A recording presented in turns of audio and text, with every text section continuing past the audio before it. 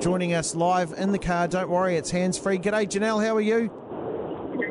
I'm good, thank you. How are you? Very good. Congratulations. So I understand, I was just having a little bit of a quick read through, and in our news bulletin there we were talking about the show jumping round where you were just nudging some of the jumps on the way around, but it sounds like your cross-country was absolutely amazing. Talk to us about heading into that and what came out of it.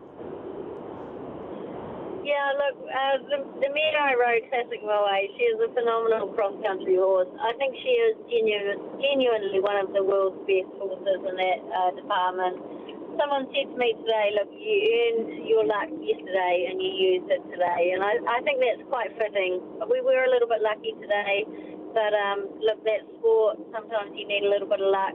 And on the whole, she put in a fantastic performance this week. Why do you think she was nudging the jumps? Is it just not her sorts, or do you think her legs were a bit tired after turning in such a great cross-country? Well, it's a bit like a triathlete, and, you know, their strength is the bike and not the swim. You know, her strength is not the show jumping.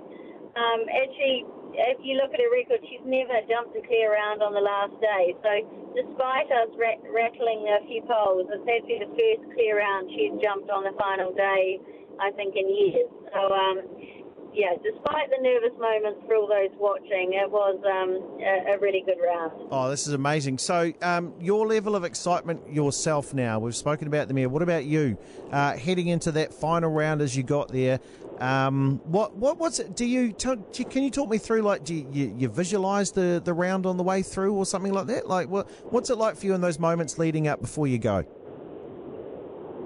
Well, I think, it's like any athlete in those sort of pressure situations. You just try and focus on, what your job is about, and not buying into the hype and the nerves or the situation. So certainly from last night on, when I took the lead after the conclusion of the cross-country, I just tried to sort of stay within my own environment and those around me and focus on what we needed to do today, and it was jump a clear round. And fortunately, the mare came through the night really well. She was very healthy and came out fresh this morning.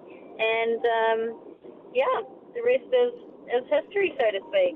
And there you go, and now you're the champion of badminton as you're there. So I was just theorising before you're in the car, you're onto some sort of celebration party or something. What to now? How long before your next event?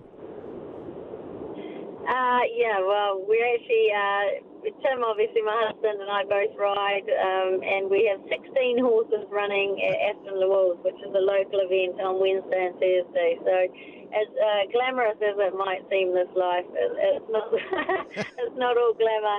And certainly tomorrow morning we'll still both be up and out the door. And you've got to remember, we've been away for obviously 5-6 days now at badminton. So those horses that we compete this coming week haven't been worked.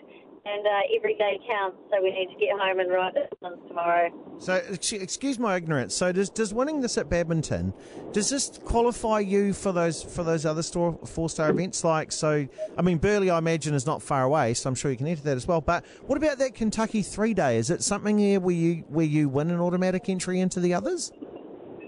Well, no, the big one this year is the World Championships, which is in Tryon in America in September. New Zealand will be hoping to put on a strong showing there. We've had some, fantastic performances individually over the last few years, but haven't quite nailed a team performance. So that is very much at the forefront of our focus here and now, and that is certainly, our major thing looking forward from here. We just had a question in. Do you win some sort of green jacket or something like that as well as the trophy? I think whoever's seen that one, it must be a bit of a golf fan, isn't it? The USA where they win the green jacket. I've got Tim to thank for that knowledge.